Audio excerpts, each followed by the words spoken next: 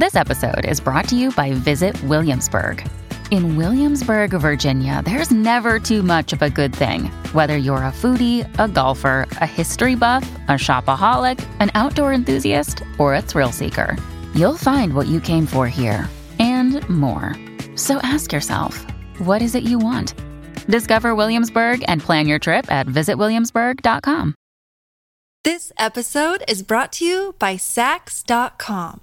At Sax.com, it's easy to find your new vibe. Dive into the Western trend with gold cowboy boots from Stott, or go full 90s throwback with platforms from Prada. You can shop for everything on your agenda, whether it's a breezy Zimmermann dress for a garden party or a bright Chloe blazer for brunch. Find inspiration for your new vibe every day at Sax.com. Hey, it's Ryan Reynolds, and I'm here with Keith, co-star of my upcoming film, If, only in theaters May 17th. Do you want to tell people the big news? All right, I'll do it. Sign up now and you'll get unlimited for $15 a month and 6 months of Paramount Plus Essential Plan on us. MintMobile.com/switch. Upfront payment of $45 equivalent to $15 per month. Unlimited over 40 gigabytes per month. Face lower speeds. Videos at 480p. Active Mint customers by 531.24 get 6 months of Paramount Plus Essential Plan. Auto renews after 6 months. Offer ends May 31st, 2024. Separate Paramount Plus registration required. Terms and conditions apply if rated PG. Welcome to the New Books Network. Welcome back to New Books in African Studies, a podcast channel on the New Books Network. I'm Sarah Katz, the host for this episode. Today, I'll be speaking with Dr. Kajetan Iheka about his new book, African Ecomedia: Network Forms, Planetary Politics, which was published by Duke University Press in 2021. Dr. Iheka was recently promoted to a full professorship in the English department at Yale University, so congratulations are in order. Before writing the book we'll be discussing, he published Naturalizing Africa: Ecological Violence, Agency, and Postcolonial Resistance in African Literature in 2018, which won 2 prizes, the Eco-Criticism Book Award of the Association for the Study of Literature and Environment, and the African Literature Association First Book Prize. Dr. Iheka has also edited the volume Teaching Postcolonial Environmental Literature in Media, and co-edited another volume titled African Migration Narratives, Politics, Race, and Space.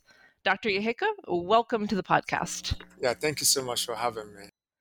So before we get kind of to the book, could you share a bit about how you got interested in the general topic of African environments and sort of why you came to the methods of literary studies in order to seriously study this topic? Yes. Thanks for that first question. So I got into this topic as an undergraduate in Nigeria. I was studying at the Imo State University in Owerri, and one of the things that drew me to literature was really my interest in history, my interest in politics. So it was fascinating to me to think of the ways that literature was mediating, socio-political issues. Especially in Africa, there's a commitment to politics in African literature. So that was really one of the attractive points. I remember taking a class as a first year student at IMSU then, and reading Chinua Achebe's novels, and that was really formative as an Igbo kid who grew up in Lagos, who saw my father and his friends perform some of the cultural rituals that Achebe was describing. So that was really the beginning for me of taking literature seriously as a cultural practice. But it was in my junior year that before then I didn't really know much about the environment. I'd been interested in the Niger Delta, the nearby Niger Delta. I was an undergraduate when militants were, bombing oil installations, kidnapping oil workers, and, basically a moment of volatility in the region due to the oil crisis. So as a junior, my professor taught a class called Literature and Environment. And we were reading works from the Niger Delta. These were works that were just being published, works by Tanuri Ojaide, who teaches at one of the UNC, campuses. I think it's Charlotte. Ogaga Ifowodo. These were writers writing poems, novels, dealing with Niger Delta crisis, and it just blew my mind. I was drawn because I saw in those works really my attraction. They were interesting in terms of the forms they were using, but they were also engaged with the socio-political issue that was pressing Nigeria at the moment. So that was really how the interest came about, and that was that was further supported when I arrived in the US in 2009 for graduate school. And a few months later, the BP oil spill happened in the Gulf of Mexico. And I was blown away by the attention that I was getting compared to, the absolute no response to the incidence of oil spills, in the Niger Delta every day, really. So those were the things that really got me interested in thinking about the questions that my work have focused on.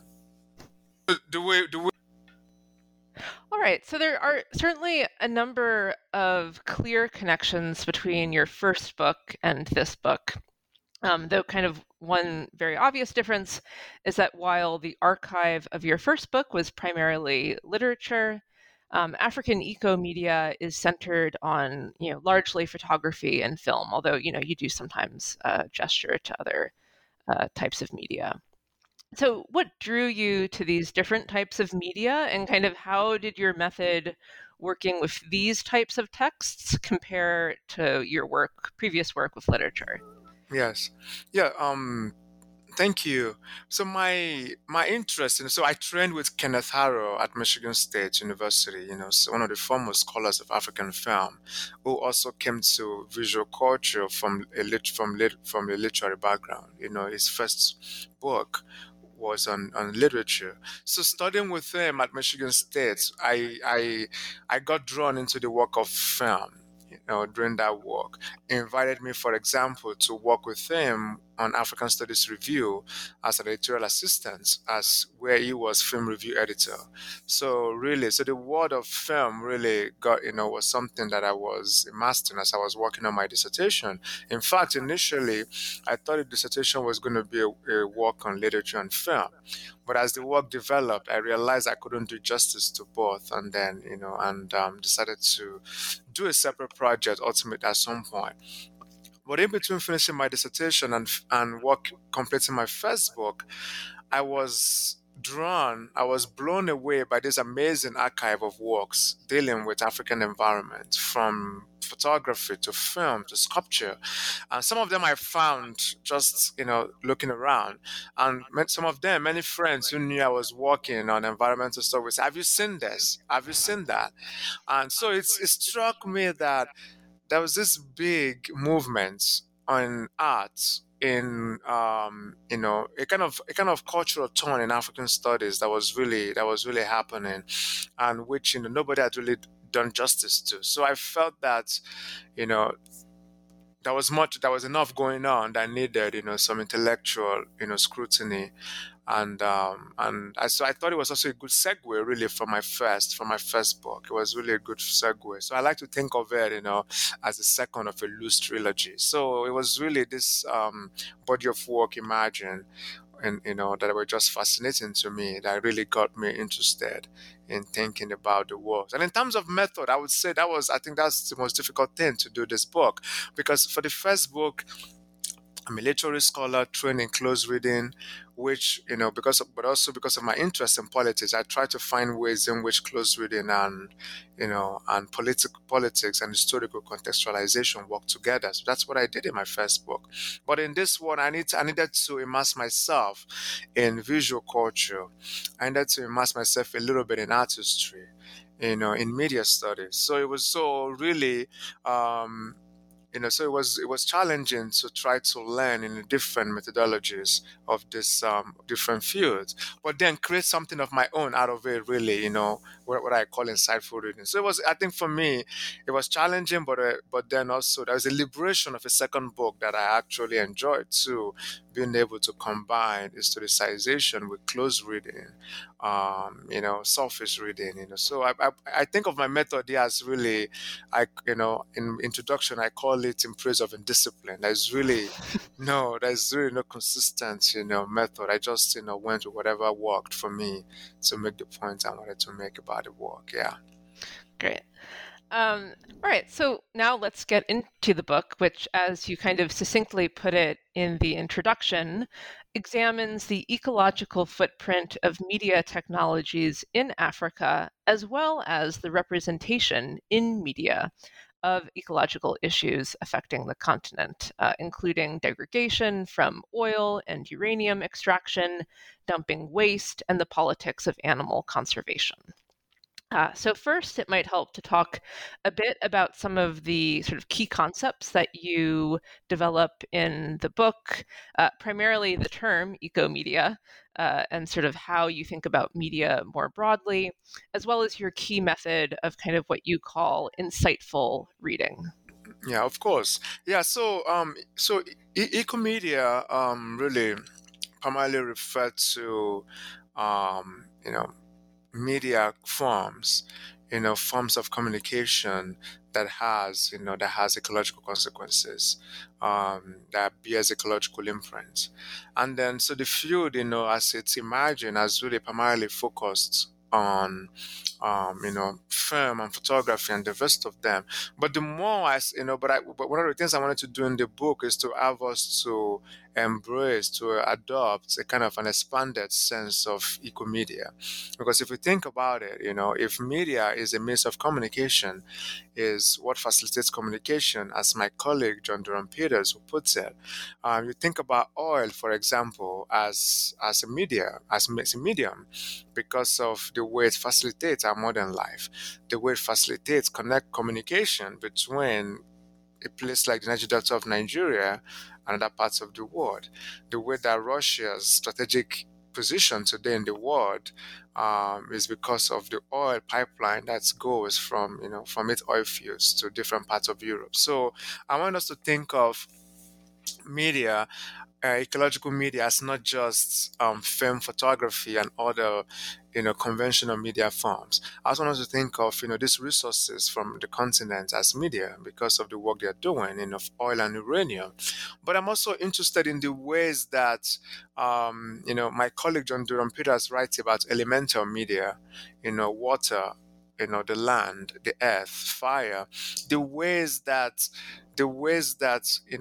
trying to get resource media like oil and uranium, the devastation, the impact that they have on what we call elemental media, fire, water, earth. So for me, then, my sense of eco-media is a broad one that looks at communication devices, like cell phones, media, cultural forms like photography and film, but also the impact on elemental media such as fire, water, and earth, in the process of mineral extraction and the rest of them. So that's a broad sense of eco-media that I try to thread, in my book. Also because I was threading this, a broad sense of media, I was also dealing with difficult images. When I started to talk about this book and give presentations before the book, as I was writing on it, one of the questions that kept coming back was, these are images of poverty porn. These are images that degraded Africa, and I was getting frustrated because I thought that we weren't able to talk about the substance of the presentation. We got hung up on the images. So I thought of different things to do. But the easiest part was to not talk about the images, not to show them. I thought that was something too easy about that. It was really acceding to a very easy response. I'm like, so for me it was, how can we recognize the problems of these images, but also think of other things that they're doing? And especially for someone who comes from a literature background, I've been taught about multiple interpretation of text, the polysemic meanings that a text could make possible. So in working with these images, then I said, okay, while I recognize this problem, what else can be done with them? So insightful reading provided for me a language. It provided for me a language, for us to take seriously these images, to not shy away from their discomforts, but to probe them for the kind of radical politics that they make possible. And as I wrote in the introduction, I draw inspiration from a Black radical tradition that includes, the boy killed, during this, during Jim Crow America in Mississippi, Emmett Till's mother, who decided to have an open casket for her son, for America to grapple with, not to hide away, but to grapple with this, image of American racial violence. So for me, grappling with the image of ecological violence, becomes, draws inspiration from that. It asks us to look at image of exploitation, not as another tool of voyeurism, but to think of it as a strategy, as a way for thinking redress. Yeah. All right. Now that our listeners are oriented, and I think all of that is helpful, let's turn to your individual chapters a bit, which each kind of approach your broader arguments in kind of different ways. The first takes on two Afrofuturistic projects, one photographic, which supplies the striking image on the book cover, and the other is a short film. In your analysis, you examine both sort of the emancipatory possibilities they present, but also sort of some of their shortcomings. But before we get to the kind of the last part, can you describe both projects a little bit, kind of what drew you to them and what about them that you find admirable? Yes. So I'll begin with Fabrice Montero's images prophecy, and I want to again thank Fabrice for his generosity, allow me to use his image not just in the book but also for the cover. It's elevated the book beyond my abilities, so I'm grateful to him for that. But the images are just stunning. They're just stunning images, and that was one of those images that a colleague had sent to me while as I was finishing the first book. And so what is just I think is the stunning character of those images, but also the way that they evoke both admiration but also a kind of fear and repulsion. There's something about them that is ghostly, that is haunting as well. So it is the attractiveness and haunting nature really that really got me into them. But the other thing too is the fact, the way that the composition of those images from waste, the composition of those images from trash, from waste, and the way that they get embedded within this Dakar ecosystem, Dakar ecology. So those are the things that got me, fascinated me. So really, the way that Fabrice Montero is using the past in rethinking the future, the past that is waste material, the past that is African indigenous technologies. I write about negritude as offering, offering a precursor to the project. I write about the self-Satan movement, which is this movement to clean up Dakar, as offering an inspiration. So I was interested in the way that the past, haunts this project, and in addition to its fascinating nature. It's the same thing with the film Pumzi by Wanuri Kaio that I looked at also in the chapter. I followed Kaio's work and the ways that she's trying to, she's trying to break the conventions of African cinema. Really, I found fascinating. Also, she's also reusing waste in different ways. She's drawing inspiration from the work of Wangari Maathai, this Kenyan, environmentalist and Nobel Prize winner. So I'm drawn to the way that the project of futurity that they're both interested in is very deeply embedded in African cultural systems and African history as well. So those are the things, and the fact that aesthetically they're just beautiful projects. So your critical note regarding the film Pumzi is that, sort of as you put it, in the end, excludes its female protagonist from the future that it envisions. And so you kind of point out here that it ultimately excludes African women from its future and kind of risks allowing the past and present political exclusion to kind of repeat in the future. Now, I may be misreading you, but I wondered whether you feel that projects like this must always depict sort of socially utopian futures, or can there kind of ever be value in imagining how the present might risk a kind of imperfect future, if that makes sense? Yes, I do. Yeah, and I really like your this your notion of this your idea of imperfect future. Yeah, I think it's really useful and important. And yes, I definitely because the future remains unknowable anyway. So it's by nature is by nature imperfect. But what I was trying to mark, and I accept that premise. What I was trying to mark though is the way that the celebration of this emancipatory futuristic projects, don't even take cognizance of these issues. Mm. So it's Pumzi, as you saw in the book, where she disappears at the end, and scholars, just don't praise that this posthuman possibility, the margin of the tree and the woman at the end. But I thought, there's something much more we can do with that. It is same issue that I have with Black Panther, which I started a book with. Beautiful film, fascinating, celebrated, from Angola to Zimbabwe and everywhere. But it's at the same time, the process of resource extraction there is frighteningly similar to the violence of resource extraction that we have today. And I think that it's possible to hold on to the emancipatory possibilities in those projects, while at the same time calling out those limitations, toward the search for a more perfect future. I think so. The project of, if our future is if we take the premise of imperfect future seriously, I think the work of imagination, our work as thinkers, but also as creative producers, then, is to continue the work, to work toward a more perfect future. That is a project, and my calling out these problems is really in service of that project. Got it. That's helpful. So your next chapter kind of touches on the very toxic business of recycling discarded cell phones, computers, TVs, and other types of technology that, as you note, are kind of designed to be obsolete within years rather than decades.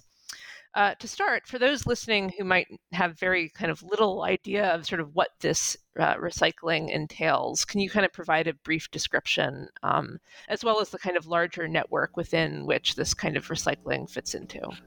Of course. So in this chapter, I'm describing this process of recycling in this location called Agbogbloshie in Ghana, really in the capital city of Accra of Ghana, and it's really young men, mostly from northern Ghana, who break apart. They break open computers, cell phones, television sets to retrieve copper, coltan, which now be used for recycling, used to repair, that they are sold, and used in repairing of other devices. It's important to position these technological gadgets, these media devices within, a broader network, as you said. Some of them come from Europe. They come from containers of used objects.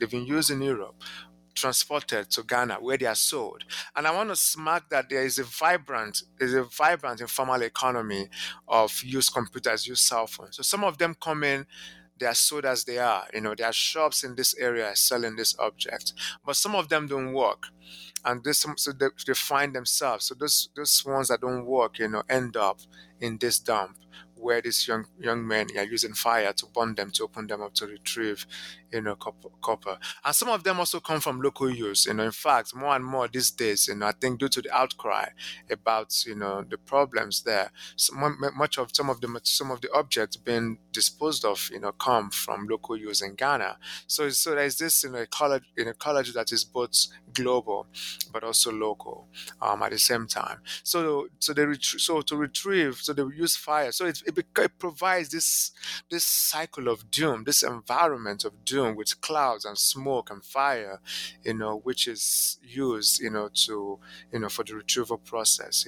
So on one hand, this place, and extends the lifespan of gadgets because the recycled material enable the continuous functioning. So in fact, Africa, places in Africa help, to extend the life cycle of these gadgets, postpone their dates with the, with the trash bin. So there's something, and there's something positive about that, something that needs to be encouraged. However, the process of the recycling, then the way the fire is being used, produces toxicity.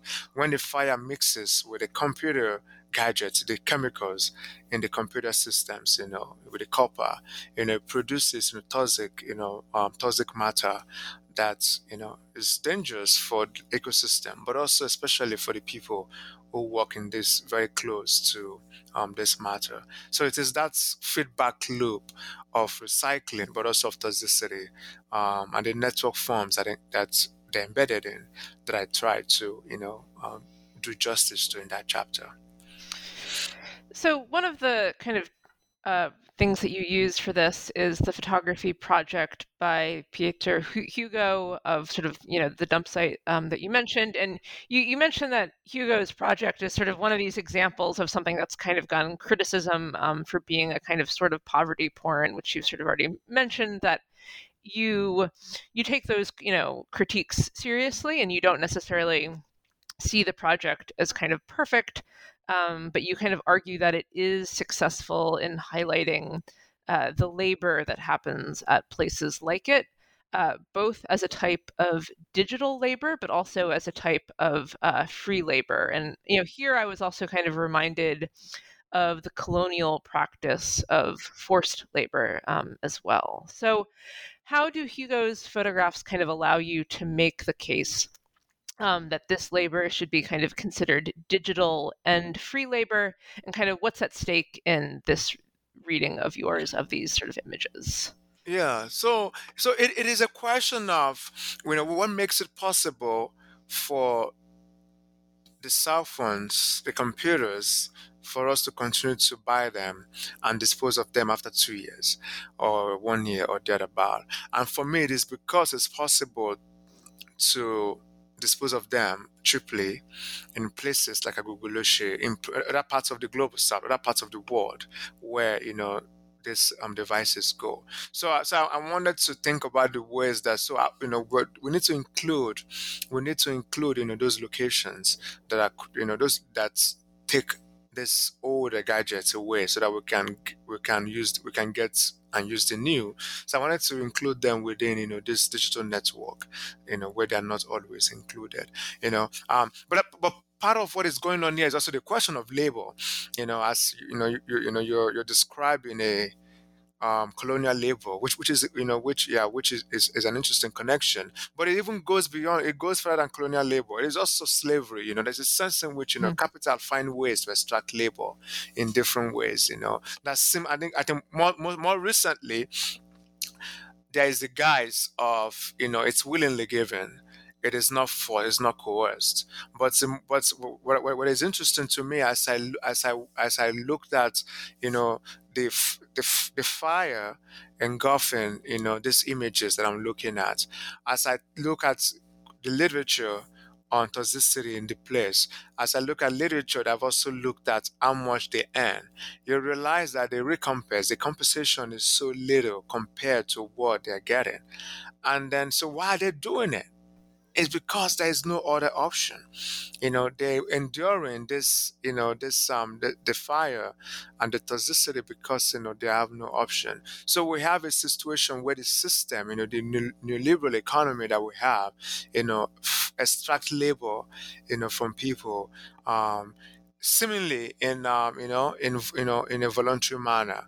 But given the structures of the system, the way that systems of slavery colonialism and post-colonial underdevelopment have really stifled, the possibilities for people in there. So for me, the Ugo's picture provides a provocative starting point to begin to think about these questions, the way that we need to loop those people and that economy into a global digital economy which normally would exclude them. But also the way that we need to rethink what we call free labor today. If these people have no choice, really, if what they make is really incommensurate with the risk of their labor, if what they make is contingent on what they find, not the labor they put in, so it depends on what you find that is valuable. So if you consider all these factors, then, it puts pressure on the idea that, free labor is willingly given. And that's what I wanted to mark with that. In the chapter, you pair the network of sort of digital technology production, consumption, and recycling with then an agricultural network, specifically banana production in Cameroon. Yes. So how does the film Big Banana help make sort of visible this production network? And how do the stakes here kind of compare to that of digital recycling? Or kind of put another way, why is it kind of productive to think about these sort of two somewhat different networks together? Right. Yes, thank you. So if you look at Peter Ugo's Permanent Error, it becomes clear that it's an artistic project, but it's also a kind of advocacy project. The introductory material and all that. So the idea is to push for action. So it's to push for action. What I find interesting with the film Big Banana is that it shares something with Ugo's project, which is this, another ecology of risk in Ghana, where African workers are forced to work in banana plantations that pay them so little, and where, working there means, subjecting themselves to diseases and all that.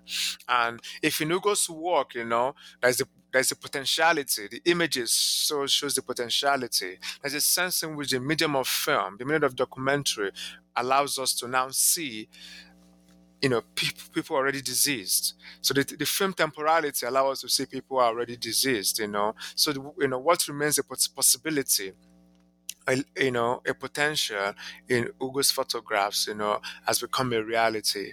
As the film, interviews, people who are suffering from different ailments as a consequence.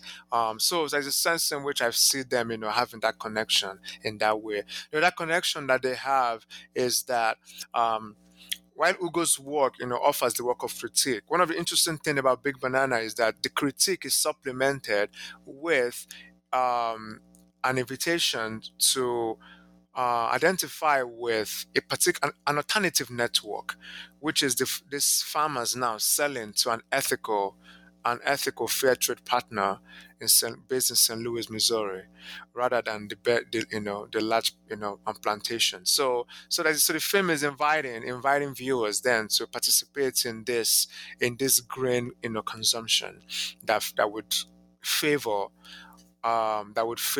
small planters, in places like the Cameroon. So we find that these people in the film, they don't want to be disconnected from the global network. Mm-hmm. They just want to be in this network, in a more equitable, in a less exploitative, and in a less ecological devastating manner. And then the film offers an alternative. Of course, that has its own problems too, of green capitalism as an alternative has its own problems. But I'm interested in the way that, the film is inviting viewers to continue to imagine alternative ways of being with the world, of engaging with Africans that are less exploitative. So I see it building in some way on Ugo's project from a different location. Your next chapter considers the ecologies of oil and uranium extraction. And here you kind of intervene, really interestingly, into the literature of trauma studies to kind of consider how oil extraction in Nigeria and uranium mining in Niger are sort of imbricated in kind of multi-generational trauma that promises to continue to unfold. So how does sort of literature on trauma help you kind of better understand these cases of resource extraction along with sort of the depictions of it in kind of photography, film, and other media. Yes. So it's for me it's really a question of the current discourse on trauma often tend to focus mostly on what has happened on the past and then the present, and there's all the possibility of healing in the future. And but one of the things that's looking at the literature, but also the photography in the photographs of Ed Kashi that I'm looking at here, there's a lot of images of children. A lot of image, children play a very prominent role. And then in the poem by Uche Peter Umes, which I also look at in the work, Uche is talking about this continuous eating of the land, this continuous devastation of the land. So the literary and the filmic works then they cue me to ask us to think about the ways that these problems are ongoing in the Niger Delta. That it's not just a present issue. That even if we stop oil pollution in the Niger Delta today, if we stop drilling for oil, there is the idea of the slow violence of the lingering impact of what we've done already. Because again, think about the West today. We're talking about renewable energies, this transition to renewable energies. But have we thought? So what will happen to places like Niger Delta when the last oil is shut off? Shell is going to leave. Everybody, all the oil companies are going to leave. Does it mean that exploitation has stopped? Does it mean that the pollution of the environment will stop because we shut off the oil? So trauma of the future then is a way for us to continue to account for these communities, even post-transition, for us to think about, the ways that the lingering, the continuous impacts of current and past exploitation, and then for us to seriously think of how we can mitigate those then, so that it doesn't stop with transition, that we have to deal with this infrastructure that we are leaving behind, but also that these works are asking us to take seriously the young people who have been raised within this ecologies of violence, the cycle of violence, So that's what I've tried to capture with the idea of the trauma of the future in those in those works. This episode is brought to you by Sax.com. At Sax.com, it's easy to find your new vibe. Dive into the Western trend with gold cowboy boots from Stott, or go full 90s throwback with platforms from Prada. You can shop for everything on your agenda. Whether it's a breezy Zimmermann dress for a garden party or a bright Chloe blazer for brunch, find inspiration for your new vibe every day at Sax.com. Your fourth chapter touches on an image that I imagine most listeners in the U.S. will recall, which is the photograph of a dead lion after Walter Palmer, an American dentist, killed Cecil the lion while big game hunting in Zimbabwe in 2015. In the chapter, you argue that the reason this image went viral, so to speak, is because it appeared during the Black Lives Matter activism at the time. Which to help kind of listeners who may have a hard time remembering all that was happening in 2015, so the image surfaced on July 1st, less than a month following the violent attack against worshipers at a historic Black church in Charleston, South Carolina, by a white nationalist gunman. So how do American racial politics help better explain the media event of Cecil the lion's death? Yeah, correct. Yeah, I think it's embedded within a racial atmospherics that Africa has always been involved in. And this is where the expansive method I was talking about come into play in this chapter, where I'm looking at images, but it's history, the historic, history, offers a very robust, scaffolding for me to arrive at the arguments that I'm actually making here. So you think about, many lions have been killed across the continent before and after, but not, why didn't any of them, have the same kind of resonance that this had? So for me, it's really because, it's this moment, this heightened attention on white supremacy around this time. It's also It's also the way that white supremacy orders other life forms, African black lives, and there's a long history of positioning African life, black lives in relation to the animal, in relation to animal life. So there's a sense in which all this. So this is the racial background that I think offers visibility to that image. And what I've tried to do then is to make that connection of what was happening around this time, that this was another incident of a white man, walking into a place populated by black people and taking whatever life they desired, because those lives are considered, you know, inferior to, beneath the life, the life of white people. And like, police, like many people have killed black people in the United States too. The idea was that, eventually it was a legal hunt, and there was no consequence for Walter Palmer. So that connection was really interesting, but also because there's a long, you talked about colonial labor in Africa.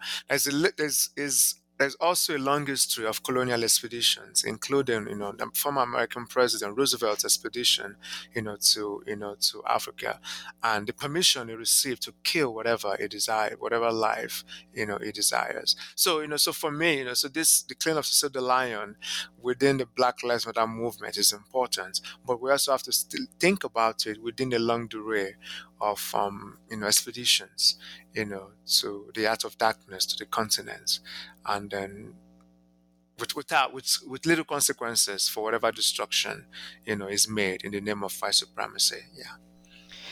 You end the chapter with a kind of very different type of entanglement of humans and non-humans on the continent, with a really interesting reading of the documentary Virunga, which looks at conservation efforts to protect mountain gorillas in Virunga National Park in eastern Congo.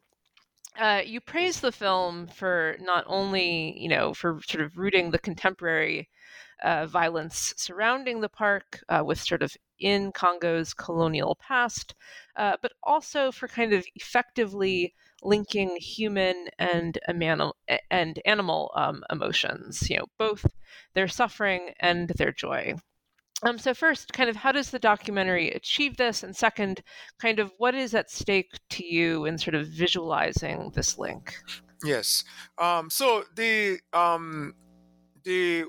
place to start is the connection really between blackness and animality, which is something that many black people are really uncomfortable with that connection, because of the racialized history.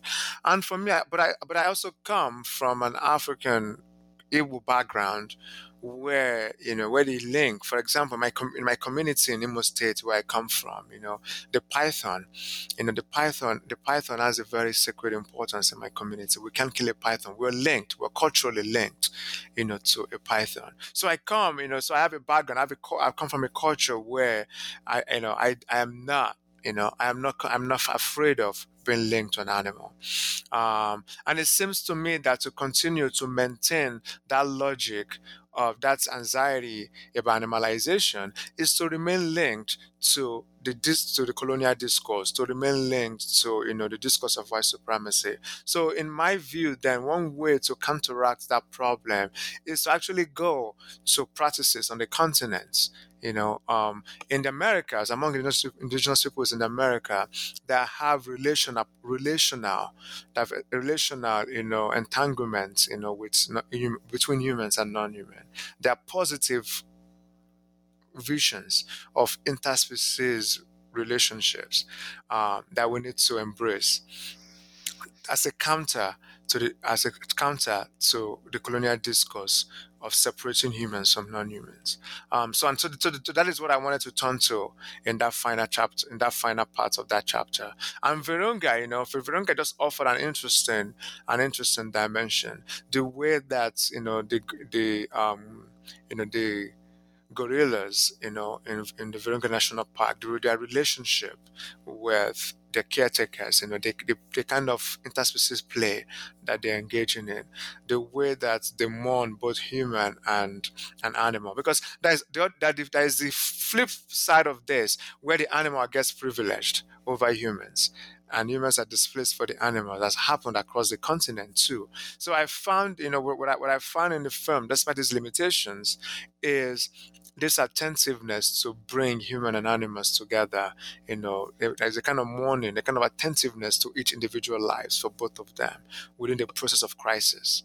The film technique, the parallel editing, the use of parallel editing in the film to bring us to link, human suffering together with animal suffering together. So these are some of the things I liked about Virunga. So, because if one of the critique I get, even from my first book, where I'm talking about aesthetics of proximity, is that, well, but humans are suffering in Africa. Why should they care about others? Why should they care about animals? And my project has always been about, well, why should it be either or? Why can't we keep the projects together? Which reminds me of the similar attitude, in the nationalist movements across Africa, right? This notion that, the right of women can wait. Let us kick off the colonizers. Let's kick out the colonizers, then we can worry about women's rights. Why can't it be intersectional? Why can't the fight against colonialism and imperialism be implicated in, be entangled with the right, for women and other forms of minorities? So it seems, so so I've always believed that. So my projects I've always argued for including, and that's why Virunga is important, that within a crisis landscape that the film is invested in the Congo, it is possible to bring together the suffering of humans and others together and work to address, both or multiple issues at the same time. So I think Virunga offers a fine, instrument for that intersectional approach to ecological problem solving on the continent. Your final chapter now then takes us to African cities. And you claim, and here I'm quoting you, that photography and film offer windows for appreciating daily lives of ordinary people in the city and proffer the kind of imaginative means for transforming African urbanity toward more just and sustainable futures. So what are some examples of eco-media that kind of make room for hope in this regard, and kind of what makes them effective at this? Yeah, thanks again for another fascinating question. Yeah, I've really enjoyed this conversation. So in that final chapter, I wanted to bring my idea of network form to a head, because when we think about ecology, we're thinking mostly of site of extraction. We're thinking of rural areas when we're thinking of ecology in a way, and really the urban spaces everywhere, but on the continent especially, is a site of meeting, is a site of relation, is a place where the rural and the urban areas are made and the urban meet.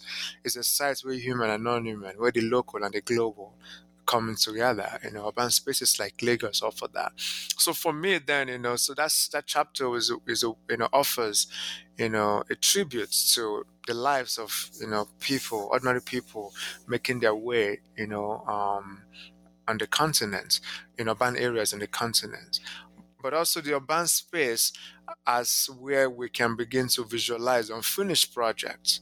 The finished project of emancipation, of independence, of freedom. But one of the things, what I find fascinating, the projects I looked at, especially at the end of that chapter, is really the imaginative projects, like the work of the work of Olale Konje-Ifo's, whose work Shanti Megastructures, like this futuristic architectural drawing of Makoko, which is this impoverished area of Lagos, this 2050 vision of it, it's greenery, it is solar power. So there's a sense in which, the work of creative theorizing that these projects do, making room, thinking for us, the work of imagination as a spur for practice, So imagine an alternative to the present, allowing us to see the different possibilities that we can work toward, to make possible. So Lale Konjeifo's work, becomes, important in that regard.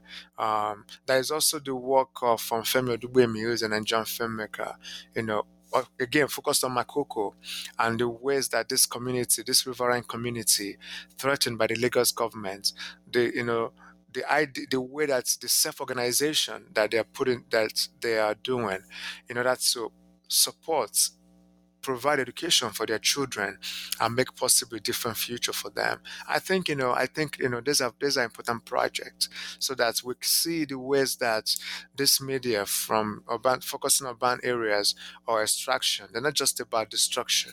There are also other possibilities, imaginative possibilities, for alternative scenarios that they make possible. So Shanti mega structures, Femi Odugbemi's film Makoko, they open ways of thinking beyond the limitations of the present.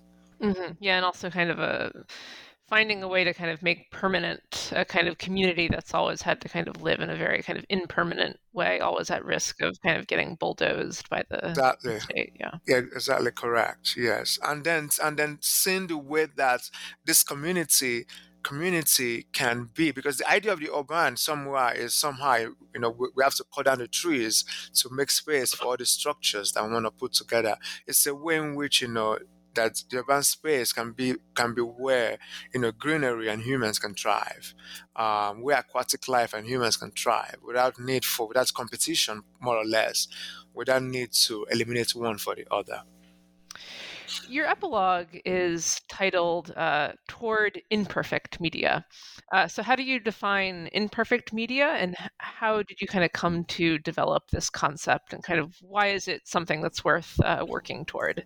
Yes. So given what I've said in the book, especially in chapter 2, about the footprint of ecological media themselves, of computers, of film, of photography, it became important for me to think of, so what do we do? Do we stop making films? Do we stop all these projects? The answer is no. Our humanity needs this cultural project, this cultural productions. The idea then is for us to think of ways to reduce the footprint, to decarbonize, our media forms. So imperfect media then offers me a language, to name these projects that are really, oriented toward, a sustainable future. And the term comes from imperfect cinema, which is a term that was used, in the 1970s, especially, to name revolutionary art films, from thought cinema, projects that were against the capitalist exploitation of the West. They were anti-colonial films. The work of Elie Gerima would fall within, thought cinema. So if in imperfect cinema, the idea is to produce art that is revolutionary, not in support of capitalism, it was low production. It was whatever you needed to do to produce revolutionary art was important. I felt that revolutionary art now should be art that is mindful of the future. So it is using low tech art. How can we produce art that isn't so invested in waste? How can we produce art that from little? So how can we make much out of little? And I think that African cinematic practice, because of its limited funding from inception, offers us, examples, African artists making so much out of little resources. I see that as they are the vanguard of an alternative in artistic practice that remains effective, remains viable, remain political, remain artistically pleasing. But they are made with limited resources. They are mindful of finitude. So imperfect media for me then names, so that it names the project of making art from little, from waste, waste aesthetics. It's also an invitation for us to recalibrate our tastes, for media. Because sometimes people say, well, I don't watch African film because it's not as pleasing as Hollywood and the rest of it. But Hollywood, what is the carbon footprint of Hollywood? So it's also an invitation for us to recalibrate our tastes, toward what our pleasure principle really, what is an aesthetically pleasing work? What is the carbon footprint that it leaves behind? How can we make something beautiful out of less? And how can we learn to love the beautiful that is also ecologically sustainable? So that is a challenge that imperfect media offers us. And again, African artists, African media producers, I think are the vanguard of that kind of work too. So now that we've kind of gone, through the book, and of course we haven't touched on everything, but we've at least kind of given listeners a sense of the book. I'd like to step back a bit and kind of give you a chance to talk more about the book as a whole. So, as it is already clear, I think from our discussion, you are engaged in this work because you perceive that the stakes here are high, and they're especially high for the African continent. So my question here kind of has two parts. First, kind of what do you hope this book accomplishes, or kind of what do you see as its key interventions? And then second, do you see this book kind of accomplishing something different for different audiences? And I suppose what I'm kind of getting at here is I wonder if your hopes for this book are different for a kind of academic audience, an art world audience, and a broader audience. Yes, thank you. So primarily I wrote this as an academic book for an academic audience and the motivation, in addition, so I started off trying to do justice to these fascinating artworks, focusing on ecological issues on the continent. But the more I read and researched, it appeared to me that Africa ought to be central to some of the conversations about infrastructure in media studies, conversation about, in the energy humanities as well. So I thought that Africa needs to be central to this, these conversations, because from oil, which is at the base of our media culture, to the recycling of our media devices, Africa, is an instrumental to all these processes. So then, so it's a book that I've written for an academic culture, an academic audience, to consider Africa's centrality, to put Africa at the center of this, larger conversations about media infrastructure, and about, again, ways of rethinking our future, the ways that, ways of rethinking our future in the environmental humanities. So I wanted to put Africa at the center of that conversation. But I've also been, so I wrote for an academic audience, but my principle of writing has always been to be accessible. From I tried in graduate school to dabble in the esoteric speak, where nobody comprehends what you're saying, for theorizing's sake, and it just wasn't me. It's not the kind of work I want to do. So I've tried to make this work accessible. So I hope that people, especially people interested in art, because I use some of the people I was engaging with in the book are artists, and art historians too, so that some of them would find the book interesting and pleasing, and maybe general an audience that is interested in African environment would find this useful in some way. And I hope I've written the book in a way that it opens up avenues for different forms of audiences. But primarily, it's a book that I've written for an academic audience, but with the hope, one can always hope, right, that it will find readers beyond, that community. I mean, I could certainly imagine it being adapted somewhat to some sort of museum, like art museum, exhibit. Right. Perhaps a future project. Yes, I agree, because I've been getting invitations. I've been getting invitations, from museums and arts, and galleries, for projects to do things, to imagine collaborations, to do things together. So yes, I definitely see that, and it's really primarily on the strength of this book, I think. So yes, I'm curious to see how those, how those emerge. Yeah. So kind of related to these broader questions, a theme of the book is sort of the ethics of producing eco-media. This is something that you discussed for a lot of the works that you cover, particularly in terms of media projects on topics that could easily be seen as kind of exploiting the suffering of others. Images of dire poverty, sickness, ill health from toxins, and so forth. So, if a kind of hypothetical artist came to you about an eco media project they had in mind, I'm wondering kind of how you might advise them. And just say it's like a student you have as an undergrad who's also, maybe like an art major. So I realize this is a broad question, but I wonder if there are questions you think artists should kind of ask themselves, or certain best practices they ought to adopt, or etc. Yeah, so I, I'll be very wary of of impeding on the artistic license. But I think, on a more serious note, though, I think that I found that the best artists are those who are informed. Those who are informed, doing, researching the topic or the subject. I've always found that it opens up. It just really opens up, it opens up avenues to boost creativity, So I would say, researching the issue and the subject, letting the arts, derive, well, not derive from, but take some inspiration from, from research, into the issue, the location.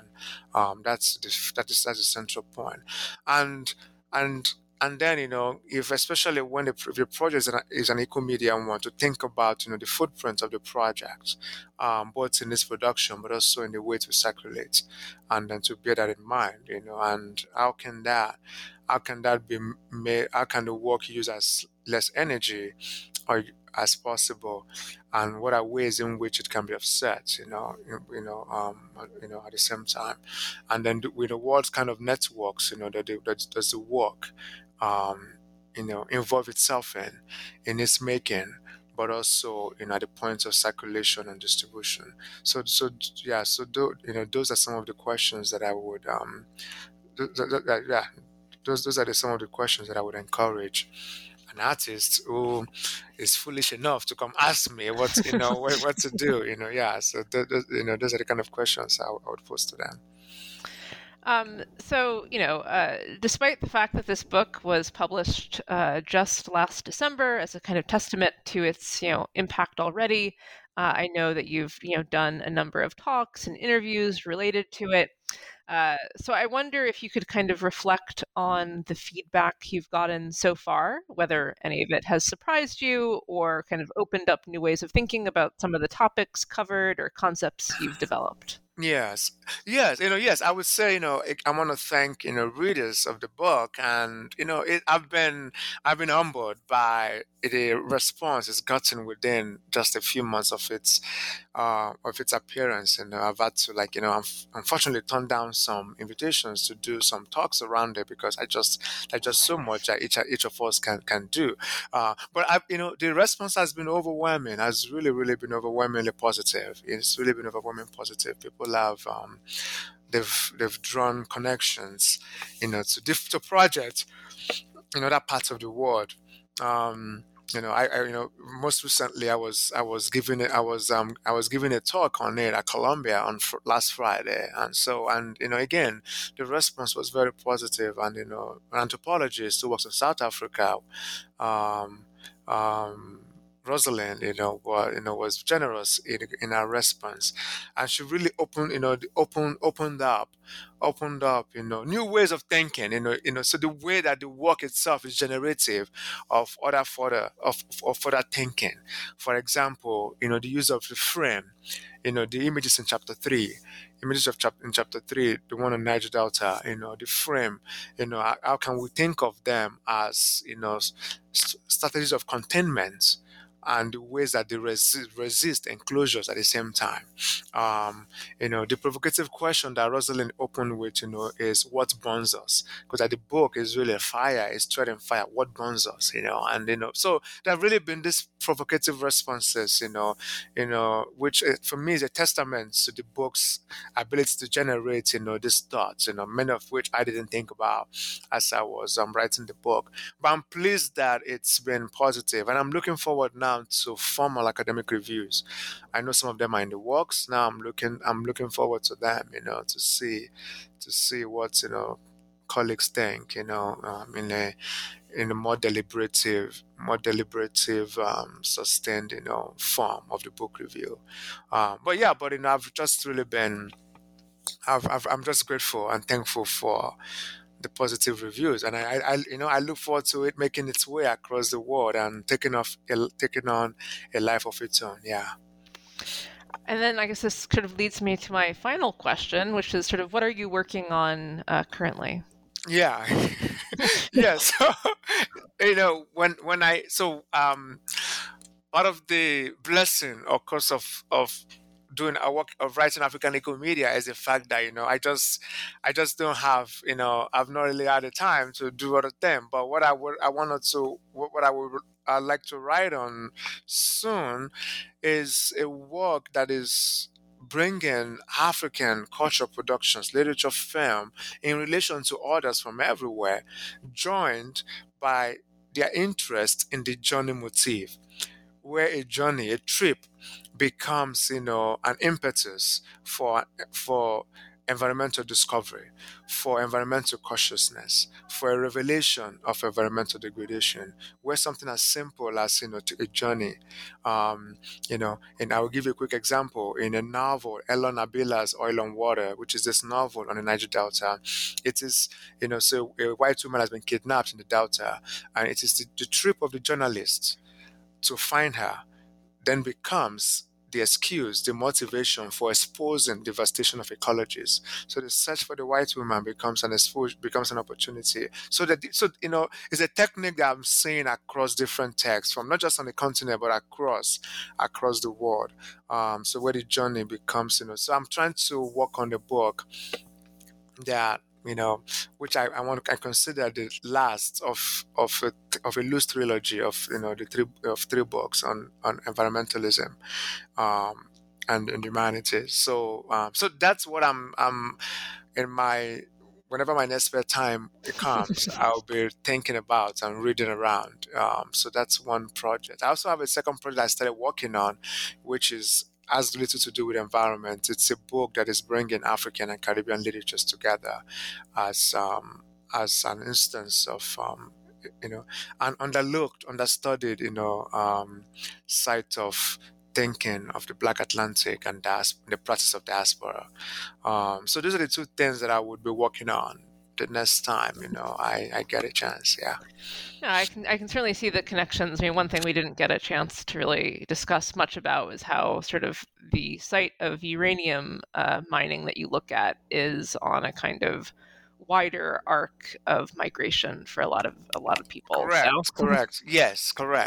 So that's traveling, moving has always been entangled with environmental problems or environmental restoration, and so the next project wants to make that central to its argument. Well, that sounds really interesting, and I look forward to reading it whenever it comes out into the world. Hopefully one day. Thank you. Well, Dr. Ihika, thank you so much for taking the time to do this interview. I really enjoyed it. Yeah, thank you so much for taking the time and the questions and for everything.